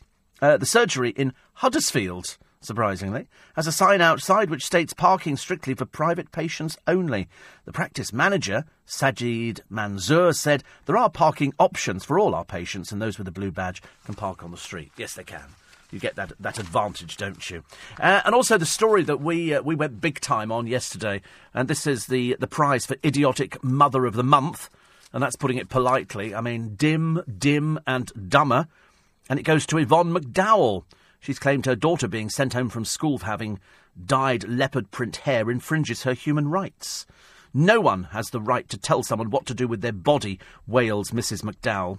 "Possibly not," writes Alison Phillips, "but a school has an absolute right to set rules, then to expect pupils and their parents to abide by them. And perhaps Mrs. McDowell should be concerning herself less with her daughter's body and more with her mind, and how she's shaping it by teaching her contempt for rules, ignorance of team spirit, and an abject failure to value education." Yes, but then you only had to look at the mother to realise we were looking at somebody who probably wouldn't even understand any of those points. But we make them anyway, in the hope that eventually you find somebody who is a bit more intelligent and finally, realises that having your daughter's hair looking particularly stupid, whether she's 13 or 7 or whatever it is not following the rules. And the rules are quite clear, isn't it? It's not that they sort of make the rules only for somebody to break them. They're telling you, if your child goes to this school, then this is what you will wear. This is the school uniform. This is what we expect. It's as simple as... It's not complicated. But she obviously thinks she's doing it. Well, I tell you what, why don't you take your child out of school and go and find somewhere else for her, OK? Because you've given her the biggest chip on her shoulder without even realising it. You're probably too dumb to realise. Dripping equals suet equals the fat surrounding the cattle's kidneys. God, that sounds even worse, doesn't it? Shaw Taylor used to say, "Keep them peeled." Who was it who did the thing? It was, can't remember now. It was on the police programme. Who used to say that? Who used to say, if you're watching, don't worry, sleep well. Don't let the bed bugs bite. Robin says, "All this talk about Christmas reminds me of the indoor fireworks that my dad used to get from Woolworths for after the Christmas dinner." Great show as always, thank you. You can still get those indoor fireworks. There's a company called Hawkins Bazaar, and Hawkins Bazaar sell indoor fireworks. You know the little monkey that smokes? Every single blows out smoke rings, and you can get the snake, and you can get the little tissue thing which you light, and it floats up to the ceiling, and it's got a cap in the corner, and then it goes bang. That was frightening speech. Oh, yes, you can still buy these indoor fireworks. And the snake that you light the end of it, and all of a sudden it goes... and it sort of turns into this thing which is all powder. I love those little trees you get, which are made of paper, and you stick them in a solution, and then it grows snow on all the branches. It sort of absorbs this sort of watery type stuff, which has obviously got something in it. But you can get it all at Hawkins Bazaar. They sell that. They've got a website, and coming up to Christmas, get your orders in now. And they do little sparklers as well. Great fun. It's 5:30. Steve Allen on LBC. Morning, everybody. 27 minutes to 6. Phil says, some of your 4am spikers are badgers. I feed them every night during your show. The cull is obscene. Paul says, Nick Ross on Crime Watch. Thank you, Paul. You're absolutely right. It was Nick Ross who said, don't worry. It was Shaw Taylor who said, keep them peeled, which was after Police 5. And on Crime Watch, Nick Ross used to say, don't sort of worry about it just because we've shown you all these horrendous things. Dale's listening to the programme this morning, which is good news. And a report in the Daily Mail today says nearly half of Britons think we're taking too many Syrian refugees. This is over a 5-year period. But one MP says my refugee barber's on holiday in the country he fled from. And this is a story by their political correspondent, Jack Doyle, who says an MP claims he was unable to get a haircut because his refugee barber had gone on holiday back to his home country. Adam Holloway, Tory MP for Gravesham, warned that not everybody who claimed asylum actually faced genuine persecution in their own country. He also said economic migrants were pretending to be Syrian to further their claims for sanctuary in Europe. His comments in a Commons debate on the refugee crisis sparked outrage from Labour MPs who demanded Britain take more than the 20,000 Syrian refugees pledged. Mr Holloway said it was an appalling truth that the Syrian bodies that had washed up on the beaches included people who'd already reached safe countries but then chose to head to Europe. He said, likewise, we have people in this country who have come here, claimed asylum, and then go back on holiday in the places where they've claimed asylum from. I couldn't have my hair cut the other day for that reason. He said France and Germany were bonkers to give ever-growing numbers of refugees and migrants the right to settle in Europe. He said we have to make it absolutely clear that people will not be allowed to live in Europe if they try to get in through the back door.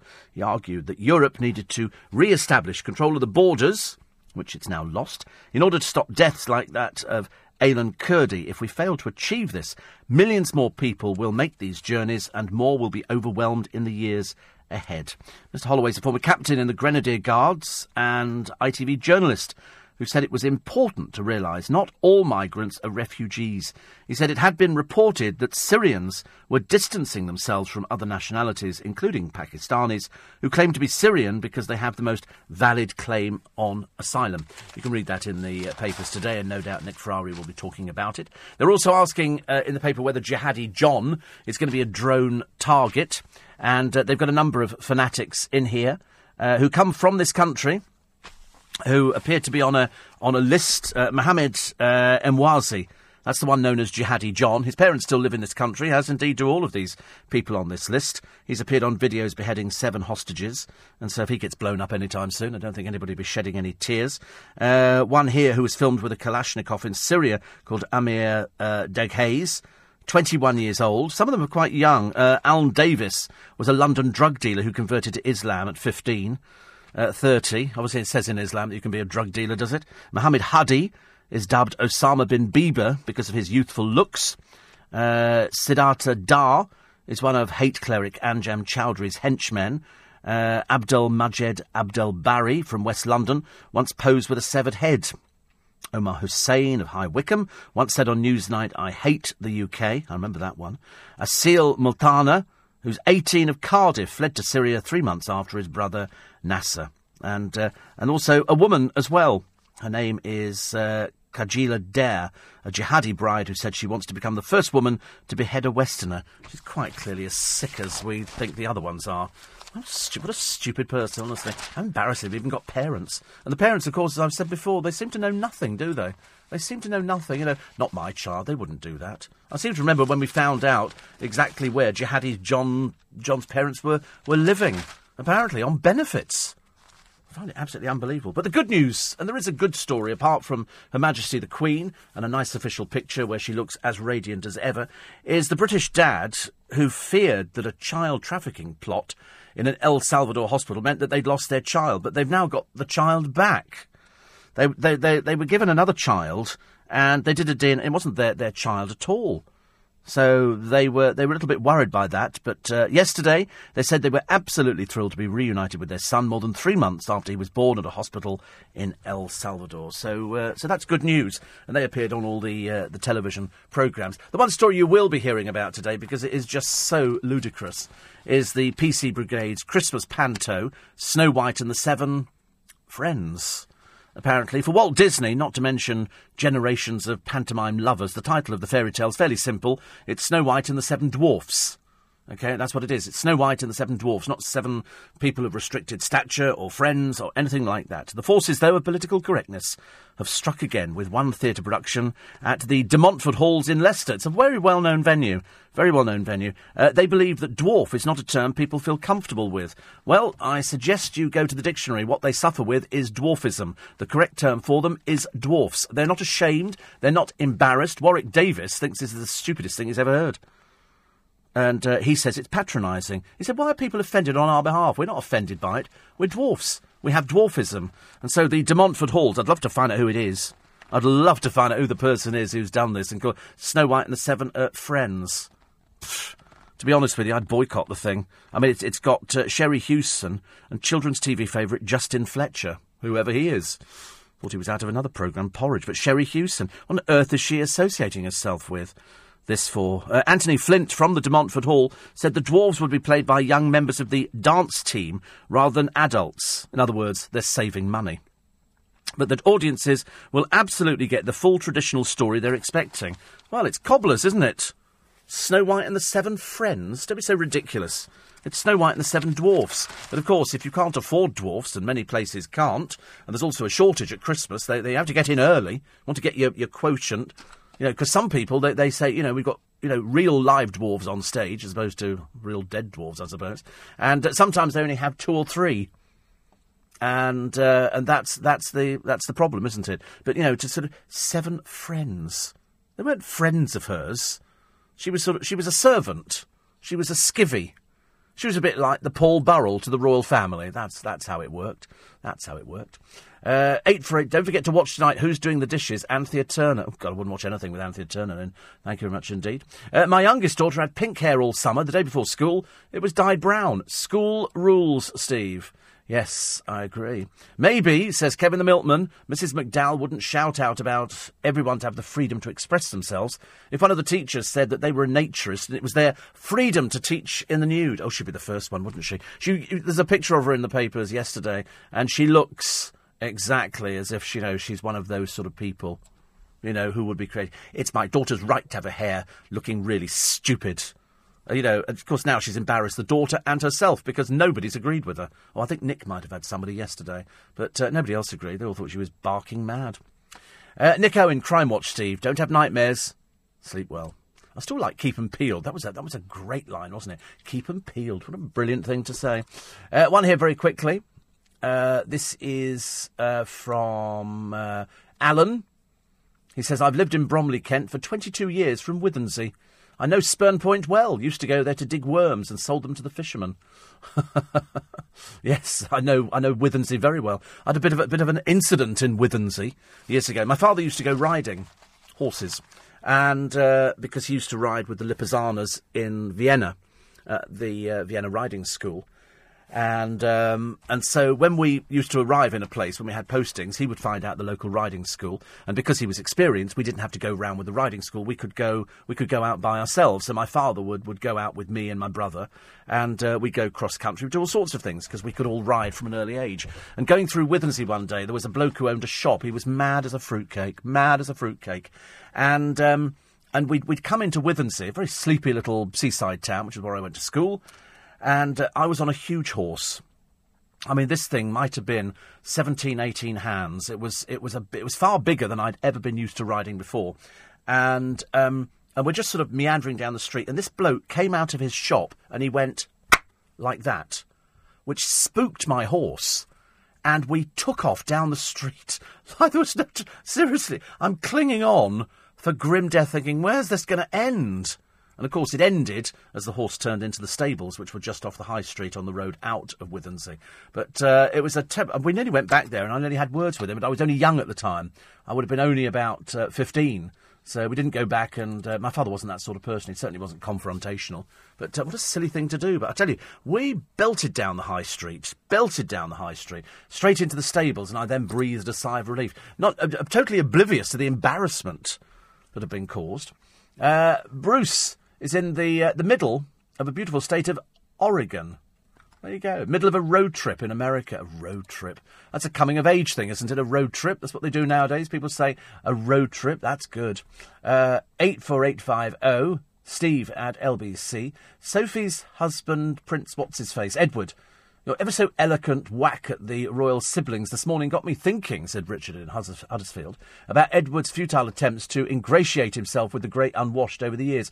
Oh, It's a Royal Knockout was the classic one. He'd done it. He'd roped in Fergie and John Travolta and various celebrities, but the press were not impressed. And also the fact they weren't allowed to watch it live. They had to watch it on a television, so they weren't best pleased. So when he came back, and he was wearing this outfit which made him look like a complete ninny, I'm afraid, he sort of sat down and started talking to the press. So what did you think of it? And, I'm not that bothered, actually. He said, oh, well, thank you very much indeed. And then he started to do something else. Then some woman asked a question. And he went, I haven't finished speaking yet. He was terribly arrogant. Terribly. In the days when, I suppose, the press turning against the royal family would have been unheard of. Absolutely unheard of. Nowadays, of course, if they don't like something, they just print it. It's as straightforward and as cut and dried as that. And so then he decided he wasn't having any more to do with them at all. So he just stormed out. Had a bit of a tantrum. Mike Smith was the man who'd put it together. But it was very interesting to watch well, thank you very much indeed. And then what did he say to one of them? He pointed his finger and wagged and said, you need to learn some manners. As if to say, I'm better than you. Oh, it's a terrible situation. Terrible situation. But we do remember the Prince's tradition of crying off. He was in the forces. He didn't manage to do that. Wasn't he in the Marines or something? Whatever it was, he didn't manage to work too well there. So he turned up to the theatre with Andrew Lloyd Webber's company. And then there was the photo stunt, turning up for work on his first day, carrying a box of tea bags. So in touch with people, so in touch. Edward, Prince, tea, cup of tea? Anybody? Cup of tea. Somebody will make it. Oh, yes, it all went a bit pear-shaped. What he does now, I've got no idea. I can't remember. I'm sure he must do something very, very exciting. If only we knew what it was. If only we knew what it was. I tell you what it is now. It's 5:45. Steve Allen on LBC. Morning, everybody. Martin tells me Mr. Tumble is Stephen Fletcher, a children's favourite. We didn't know who he was. So is he one of the ones then on the BBC, which is the CBeebies, which the BBC are thinking of axing? Johnny Ball is in one of the papers today saying they never should have made Grange Hill. I thought Grange Hill was something that most of us grew up on. Didn't we like Grange Hill? We followed the characters. Still got a number of them listening to LBC. Probably this morning, I shouldn't wonder. Because they were saying they need to save £150 million, and so they thought if they axe children's television, because we've sort of moved on a little bit, haven't we? I'm not saying we need a dedicated children's channel. I think we do need certain programmes, but now with the advent of DVDs and play schools and all sorts of people who tour around the country, and they do these big shows, don't they? Then perhaps we don't need it anymore. Perhaps we don't need a dedicated channel. Perhaps it harked back to a happier time in the 50s where you could put on Muffin the Mule and stuff like that. The families of the jihadists are in the paper today who were killed by the RAF could sue for huge payments. One of them is the family of Khan. This is one of the people. He comes from Cardiff. Well, he did come from Cardiff. He didn't come from anywhere at all at the moment. This is Rayad Khan. And together with Amin of Aberdeen, they'd become recruiting poster boys for IS. They boasted on social media about their sick exploits, including beheadings, and encouraging other recruits to join them. The Khan family, hilariously, are demanding the government reveal the evidence and legal advice it had to justify killing the pair. They were members of ISIS. I think that's about it. His mother and father are said to be sick with grief. They were told of his death 10 days ago, but only learnt of the UK's involvement on Monday. Well, I tell you what, perhaps we shouldn't have told them it was us. They're members of ISIS. What do you expect? They just sort of pop back in and go, oh, a couple of beheadings today. What's for tea, Mum? And then pop back over there again. These people, I tell you, it's just absolutely ridiculous. Absolutely ridiculous. A would-be jihadi bride who began an online romance with a postal worker has been jailed for 15 months. Angela Shafiq from Hounslow discussed marriage with Mohammed Nahin Ahmed and advised him on how he should travel to Syria as a fake aid worker. Ahmed was jailed for 12 years last December for preparing to commit terrorist acts. Shafiq denied the same offence, saying her online chats were fantasy, but the Old Bailey jury discovered she was a liar and didn't buy into it at all. Paula Yates is Radcliffe. Paula Yates. I know I've got Paula Yates on the brain today. I don't know why. It's very odd. Her image just came into my mind. Paula Radcliffe, the record holder, has denied being a drugs cheat after she was sensationally linked to allegations of doping. She was going to be quiet about it, but she said, I just can't be.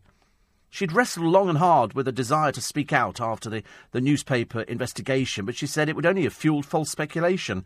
As a result, she said, of today's parliamentary hearing, I can no longer maintain my silence. She's absolutely fuming. She said she was devastated after a parliamentary committee heard British athletes who were winners and medalists at the London Marathon were under suspicion. Although she was not named, I mean, she won the London Marathon 3 times, and she's the only British athlete, I think, to triumph at the prestigious event since 1996. So, of course, by implication, they're going, oh, well, you must be talking about her. I mean, she was profoundly disappointed that the cloak of parliamentary privilege had been used to tarnish her reputation. She's a mother of 2. She's married to her coach, Gary.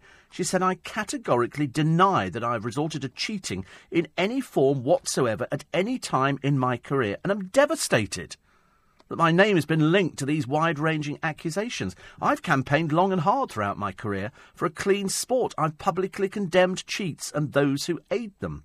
These accusations threaten to undermine all I've stood and competed for, as well as my hard-earned reputation. She says, by linking me to allegations of cheating, damage done to my name and reputation can never be fully repaired, no matter how untrue I know them to be. I mean, 2002, she was BBC Sports Personality of the Year. I'm not saying that that's the answer to it, but can you imagine? She's campaigned against this sort of thing, and then, even though she wasn't named, by implication, they said that, British athletes who were winners and medalists at the London Marathon were under suspicion, and she was a medal winner. So, effectively, they're saying, oh, well, there you go, that was you. I'm not surprised she's incandescent. I'm not surprised she's absolutely fuming. You would be. Somebody accuses you of something that you know, is nothing at all to do with you. I'm not saying that, everybody's whiter than white in the sport, because in the sporting world, I should imagine there's all sorts of huge problems with drugs and people taking all sorts of things. Justin Fletcher, son of Guy Fletcher, I think is a songwriter, says Jenny. Oh, right.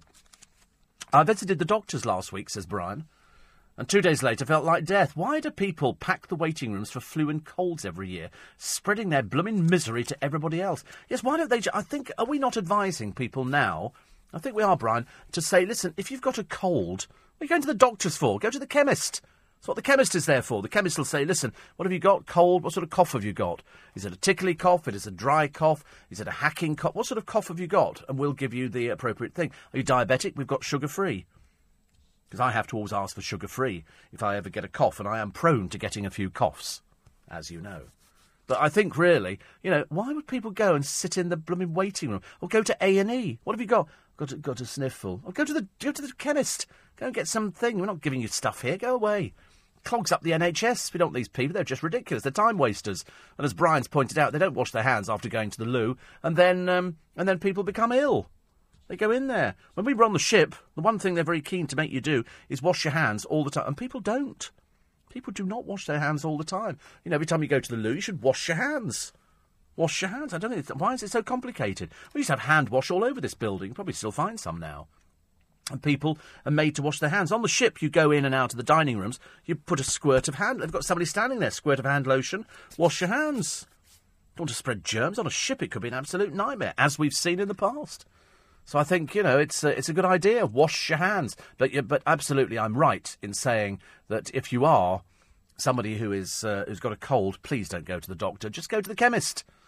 Sure, Mr. Shah at Goods in Twickenham, if you're in that area, would be more than happy to sort you out. Richard and Sarah in Sittingbourne says, your comments about Snow White and the 7 friends at the De Montfort Hall got us thinking, as we regularly get their brochure. It doesn't say friends or dwarfs, just Snow White, starring Sherry Hewson. So it would seem that they're trying to be PC all round. You know me, I hate PC. I hate PC. It's Snow White and the 7 Dwarfs. You can't just have a show with Snow White. That'd be dead boring. What did Snow White sing? Did she sing One Day My Prince Will Come, or was that different? I can't remember what she sang with... No, that was Cinderella, wasn't it? I get all my characters mixed up. Every time I sing that song, let it go, let it go. If you go onto YouTube, there's all the Disney characters all singing a line from it. It's the best thing ever. Puts a big smile on your face. And frankly, at this time of year, with all the depressing stories in the newspapers, the one thing we do need is a smile on our face. So that's why, with Her Majesty the Queen on the front page of every paper, with a very nice photograph, and the picture is by Mary McCartney, daughter of Paul, So she gets I didn't even know is she a photographer? No, she must be. And it's a nice picture of the Queen with her red button. They've explained everything. And it's just another day at the firm for the Queen. She'll be getting up this morning, as per usual. She'll probably have a likely bit of buttered toast. And she'll have a cup of tea. And they do iron the papers at Buckingham Palace. This we know for a fact. And she'll sit down on a very plain, or she doesn't sit there on, a gold throne, with a gold toaster and stuff like that, which I'm sure children would love to believe. She sits there at a very plain table. They have their breakfast, and then she gets on with life. I don't think she sits there in a dressing gown, put it that way, with HR on the back. That would be quite funny, wouldn't it, if the Queen's actually got HR. I like the idea of changing the stamps. The producer thought there was something slightly disturbing about the fact we're changing them to purple, because it's royal. But I like the idea. I buy loads of stamps, because I send loads of letters and stuff like that, and cards. And so I buy loads of stamps, so I can't wait to go and buy the purple ones. I think they should be purple tinged with gold. You don't think so? I think that's quite nice. Have a little bit more of looking up to people, I think. Talking of looking up, you don't actually look up to comedian Bobby Ball, because rock on, Tommy. I remember when they were on the television. Remember when they were funny. But anyway, he hopes to turn church services into comedy heaven. He's been recruited to teach clergymen a sense of humour. And it's Hope Bobby, along with stars like impersonator Bentley Browning. Oh? Who's Bentley Browning, for God's sake?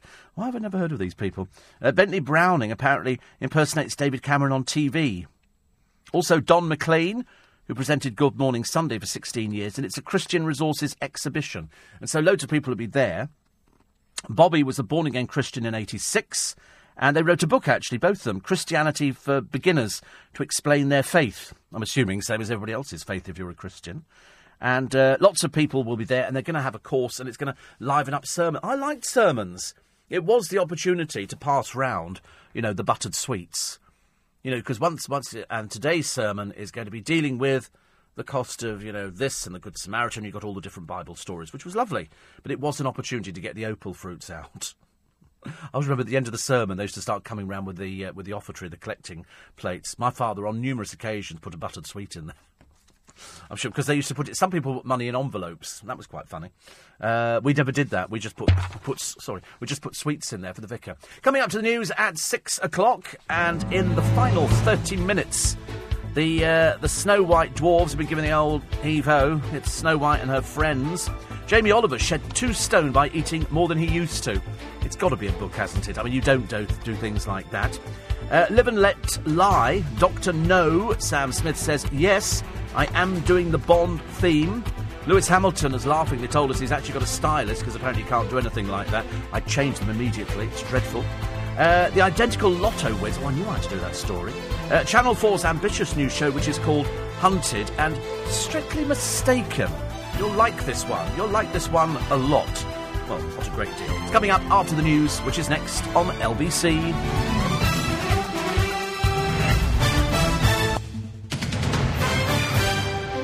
This is LBC, leading Britain's conversation with Steve Allen. Tweet at LBC. Text 84850. Steve Allen on LBC. Morning, everybody. It's 5 minutes past 6. It's Wednesday, the 9th of September. Just another day for Her Majesty the Queen. As of 5:30 this evening, she racks up something really impressive. And she does it with good grace. She never explains. She never complains.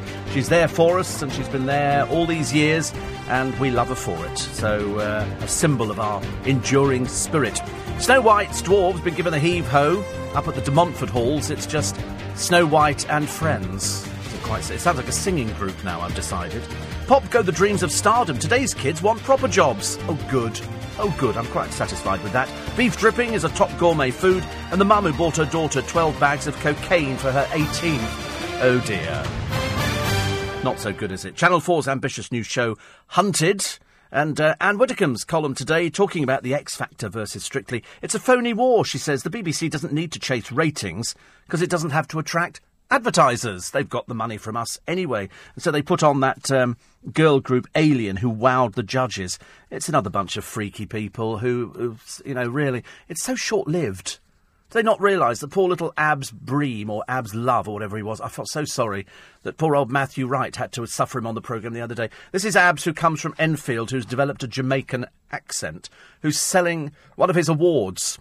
He said because, you know, it isn't this and it isn't that. He tries to pretend he's going back to the land, but he's selling it for money. It's on eBay. I think it's up to about £15,000. I think it's a Brit Award, and he wants it to buy soil. So quite clearly he's flat broke.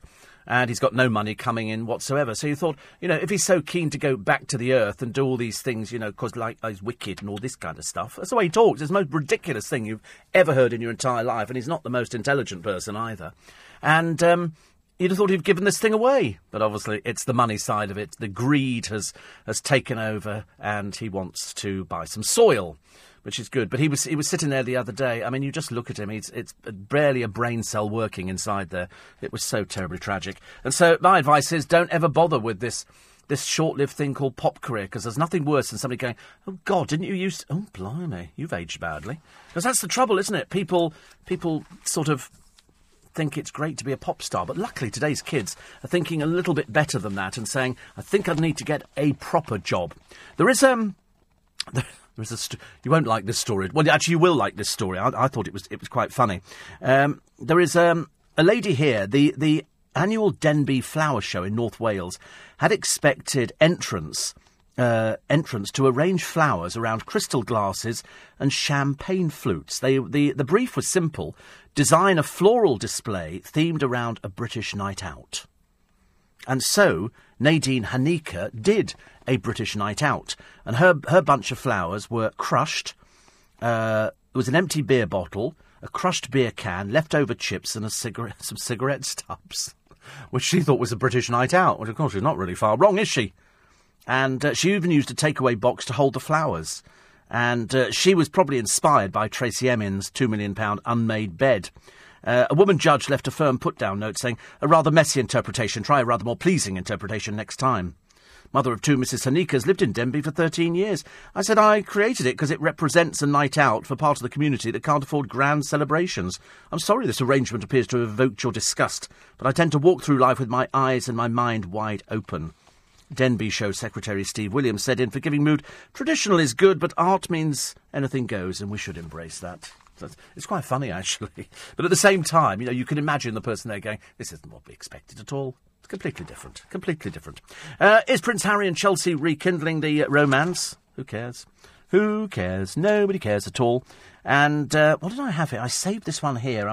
It was something to do with, I think it was Daniel Day-Lewis, or was it, Leo Sayer, who says Paul McCartney is responsible for his trademark curly hair, which is good. And mugged Alan. Do you remember little Alan? This is Alan Barnes, 67. He was mugged, and then people put money, and they bought him a house, and he had loads of money left over. But he's selling up. He doesn't want to live in the house. It's not where he was before, and he didn't like it. 330,000 they raised for him, and he said he wants to work for God. That's what he wants to do. He's had a calling. And he said, I want to be linked with a church and do evangelical work. So there you go. Good for him. Good for him. You know, it was a terrible experience. And he's getting over it. But he's decided he doesn't want to live in this house. He was never comfy there. It was lovely that people helped him out, but not really the right thing.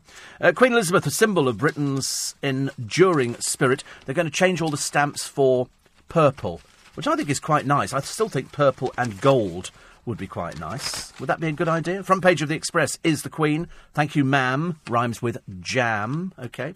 And there's a pull-out to mark her 63-year reign. The Mail today, just another day at the firm for our record-breaking Queen.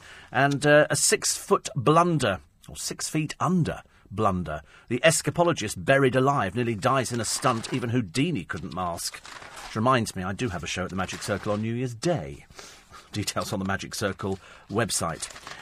What else do we have in the papers for today? The panto goes all the way through. The MPs shaming the charity chiefs, exposed by the Mail, the disgusting habits that many of these charities have at targeting the vulnerable, the weak, and people who are too old to understand what's going on. Alan Titchmarsh is lamenting the demise of hanging baskets. Not my hanging baskets, Alan. I love them. But he says we should have more hanging baskets up. I agree.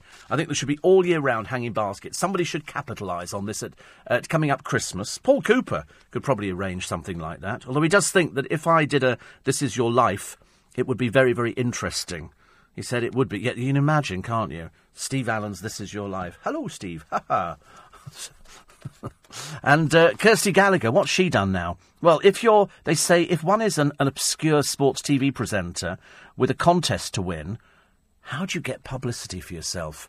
Well, Kirsty Gallagher has decided to go start naked for a woman's magazine. I don't quite understand. You know, if I was trying to get publicity for my programme, the last thing I'd be doing, and believe you me, you should be grateful, is going naked. I can't think of anything worse. Absolutely anything worse. Jamie Oliver, he shed 2 stone by eating more than he used to. What he used to use as food was anything white. Cheese toasties, apparently, are his favourite. Cheese toast, how lovely. And he did get a little bit bloated. He's now looking quite thin. He did struggle with picking at food as other people asked him about recipes. He liked to fry his food in breadcrumbs. He used to exercise twice a week. Anyway, what he's done now... He also drank alcohol during the week, ate meals which featured meat heavily, slept for only 3 hours a night from 2 to 5. Obviously a regular spiker on this programme. Anyway, now he's switched to brown food with more complex carbohydrates to keep him feeling full for longer. Wears a bangle that tracks his... Oh, is he publicising a bangle? I'm trying to look for the PR thing in here. Eats vegan and vegetarian meals 2 or 3 times a week. Eats more seaweed, nuts and eggs. Drinks alcohol only at weekends. And sleeps 7 hours a night from 10 to... Still gets up at 5. That's good. I think you don't want to waste the day, do you? I think 5 is absolutely brilliant. Here's the stupidest woman in the world, next to the woman with the 13-year-old daughter. This is Nicola Austin, who bought £300 worth of cocaine as a birthday present for her daughter's 18th, has been spared jail. She booked a limousine, bought 12 bags of the Class A drug to make sure she had a good time. She's 37, but quite clearly thick as a brick. And she admitted she was planning to take the cocaine with her college student daughter on a night of wild celebrations in London. She was arrested when the drugs were found hidden at her 3-bedroom house in Tunbridge Wells. She admitted possessing cocaine with intent to supply, and she was only given a 9-month suspended sentence. Well, I have to hold my hands up on this one. I wouldn't have the faintest idea where to go and buy cocaine. If somebody said to me, can you go out and get 12 bags of cocaine? I go, from where? She quite clearly knew. Speaking from her terraced house, she showed little remorse, as you can tell looking at her. She's fat and bloated, and she says, I've had enough of it. It isn't exactly the scoop of the century. It was a party. Well, now you realise how thick you are, don't you? Now you realise, Nicola Austin, just what a dimbo you must be. Apparently she got raided. I wonder who snitched on her. Somebody must have snitched on her. She wanted to make sure they had... I mean, bearing in mind, she does have 6 previous convictions. So not exactly a stranger to the court systems, are you, Nicola Austin? She arrived at the hearing with a packed bag, expecting to be jailed. What a shame you weren't. And anyway, she got 250 hours onerous unpaid work imposed. Apparently Danny Moore defending had argued there'd be an adverse effect on a boy in the family... was jailed. What, your mother goes out and gets cocaine for you. She's got 6 previous. God, blimey. Shouldn't imagine, in fact, anything to take them away from the family would be quite a good idea. And they say here she lives with a husband and son, and then somebody next door says the house had been raided several times. She's quite clearly as thick as a... Oh, it's nothing very special. Well, now you're all over the papers, aren't you, love? Now we can all see what a big mug you are. It's 6:15. Steve Allen on LBC. Bad news this morning, ladies and gentlemen. If you're a Tesco Club card holder, at the moment, you earn 1 point for each £4 spent. OK? You've got to spend £4, you get one point. But from December, you've got to spend £8 to get 1 point. So that's boo. Mind you, Royal Bank of Scotland are cutting back as well. I told you that they have a scheme. If you spend money on their MasterCard thing, you get points. And I've got something like 50,000 points. And they're worth prizes. You can sort of redeem them for whatever, a hamper or something. I can't remember what it is. There's a whole load of things. And I've got to do it by October because they're stopping the scheme. So I'm not doing very well at all, so I shall have to sort that one out over the next few days. I was checking earlier on what everybody was talking about. Somebody said to me, as Twickenham ambassador to the UK, Steve Allen Show, aren't you surprised that Twickenham Station does not have a lift, given the number of tourist visitors? Yeah, I am surprised. They've got a lift in Richmond, but we don't have a lift. I'll have a word with Brian about that. Perhaps he can build one for us. But I think it's unlikely. I think it's unlikely that we're going to get a lift. You'd have thought we would have done, wouldn't you, really? The Mirror, Paula drugs cheat bombshell. Star forced to deny claim she's part of a doping scandal. I say she's furious, as you can well imagine. You can well imagine. Anybody would be exactly the same. Danny Dyer apologising to Mary Berry. Did you notice that they launched a new iPhone the other day? That must be the only time Apple have launched something where it didn't get any coverage. Hardly any coverage in the newspapers. Normally, it's all razzmatazz and people queuing up and doing all sorts of things. More outbursts of fury as the lion killer Cecil finally leaves hiding. Snow White and the seven politically correct friends, because dwarfs are banned from the pantomime. I think it's a financial thing. I think they've obviously decided that they're not going to waste money on dwarfs. You can just stick in kids and we'll just call them friends, because they're not dwarfs, they're just children. They haven't just grown up as yet. Other stories, the living wage to blame for the rise in cost of your coffee, says the boss who gets £359 an hour.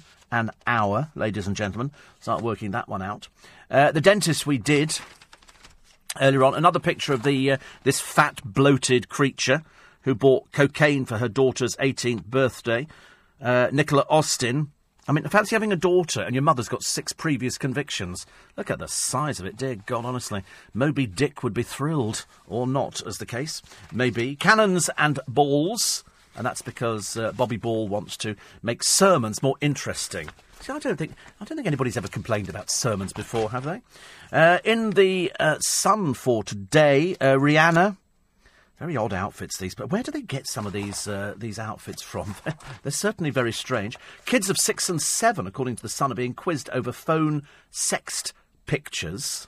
Oh, grief. It just gets from bad to worse, doesn't it, really? Also, what was this one here? Oh, yes, former 5 boy band star, Abs Love. I mean, really, as I say, the man's a sad reflection. Lives in Wales. The vegan ex-rapper now grows vegetables. And he's getting rid of his best pop act, Brit Award. He says, I need money. I need to get my vegetable game on. Get my vegetables game... What is he talking about? Does he mean growing vegetables? Can we just teach him the basics? He apparently has had eBay bids up to 15 grand. Because, I want game on for my vegetables. Lovely. As I say, watching Matthew Wright struggling with him the other day, I felt immensely sorry. Also, the Cray twins lived like lords in jail and were lauded by celebrities, according to this bloke who's dubbed himself Britain's most violent prisoner. This is Charles Bronson, not his real name. And so that's really not very exciting at all. Jane Moore's column, always good. She says, One Direction's Harry has got me under his spell. The dreariest twosome, Millie the Boar Mackintosh and Professor Green. Oh, God, honestly, people who give themselves ludicrous names. On that snap yesterday of his feet on her breasts. That apparently gets you double-page spread. And they've had therapy to save their marriage. God, they've been married a short time, haven't they? It's a little bit embarrassing for them. Victoria Beckham, with the hair back on again, so I'm assuming he just sort of sticks it on and takes it off again. Wearing a sort of a trouser suit. Nothing very clever about it. Here's a picture of Lewis Hamilton, sort of bare-chested, but with a rather peculiar outfit. Does he own these, or does somebody rent them to him? He really is one of the worst-dressed people I've ever seen. It's ghastly. And here's the story. I didn't believe this was ever possible.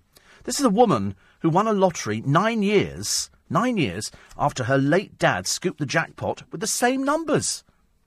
This Elizabeth Cooper netted $5,400 in the Kent, Surrey and Sussex air ambulance draw, picking families' birthdays. Her father, George, won it in 2006. Admin Clark Elizabeth from Dover says they say lightning never strikes twice, but anything can happen. I think that's amazing. I've never heard of that before. Never heard of that at all. 2 crop circle enthusiasts. I'm not sure if they're people who are making crop circles. Because, people I have to explain this to people listening. People do make crop circles. They ended up by being a bust-up because one had a low-flying drone. I've always wanted one of these big, low-flying drones. I don't know what I'd do with it. I can't think of anything I'd do with it. But I'm just always amazed at them. And then you can have a look at the new Channel 4 fugitive show. It's an ambitious new show called Hunted. And what they do is they have to disappear completely for 5 weeks. Oh, fantastic. Fantastic. I wish they'd do that, actually, for the Celebrity Big Brother. That'd be very exciting, wouldn't it? And Strictly Come Dancing. God, we could lose Peter Andre immediately. Definitely. Or at least Ainsley Harriott. Actually, if both of them go, that'd be a bit of an achievement. The bloke who's in the bill has been the latest evictee from Celebrity Big Brother, mainly because he just didn't actually contribute anything to the programme at all. Don't forget, you can listen to LBC whenever and wherever you like by downloading the LBC app.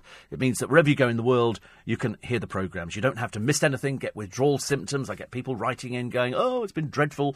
Blue in West Texas always drops us a line and says, you're the best when you're happy and pleased. I was happy and pleased yesterday, if not a little bit tired, and a big fan of the... big fan of the royal family, which I think many people are. Ernie's just signed up to LBC, testing the emails. Well, you can test them all you like, because that's what we're here for. Thank you very much indeed. If you missed any of today's show, the LBC podcast app is for you. It's available for iPhones and now Android phones as well. I'll be back with you tomorrow morning between 4 and 6:30. Light day today. Just going to collect the shirts. DHL, look out, here I come. And you can follow me on Twitter. It's at Steve Allen Show.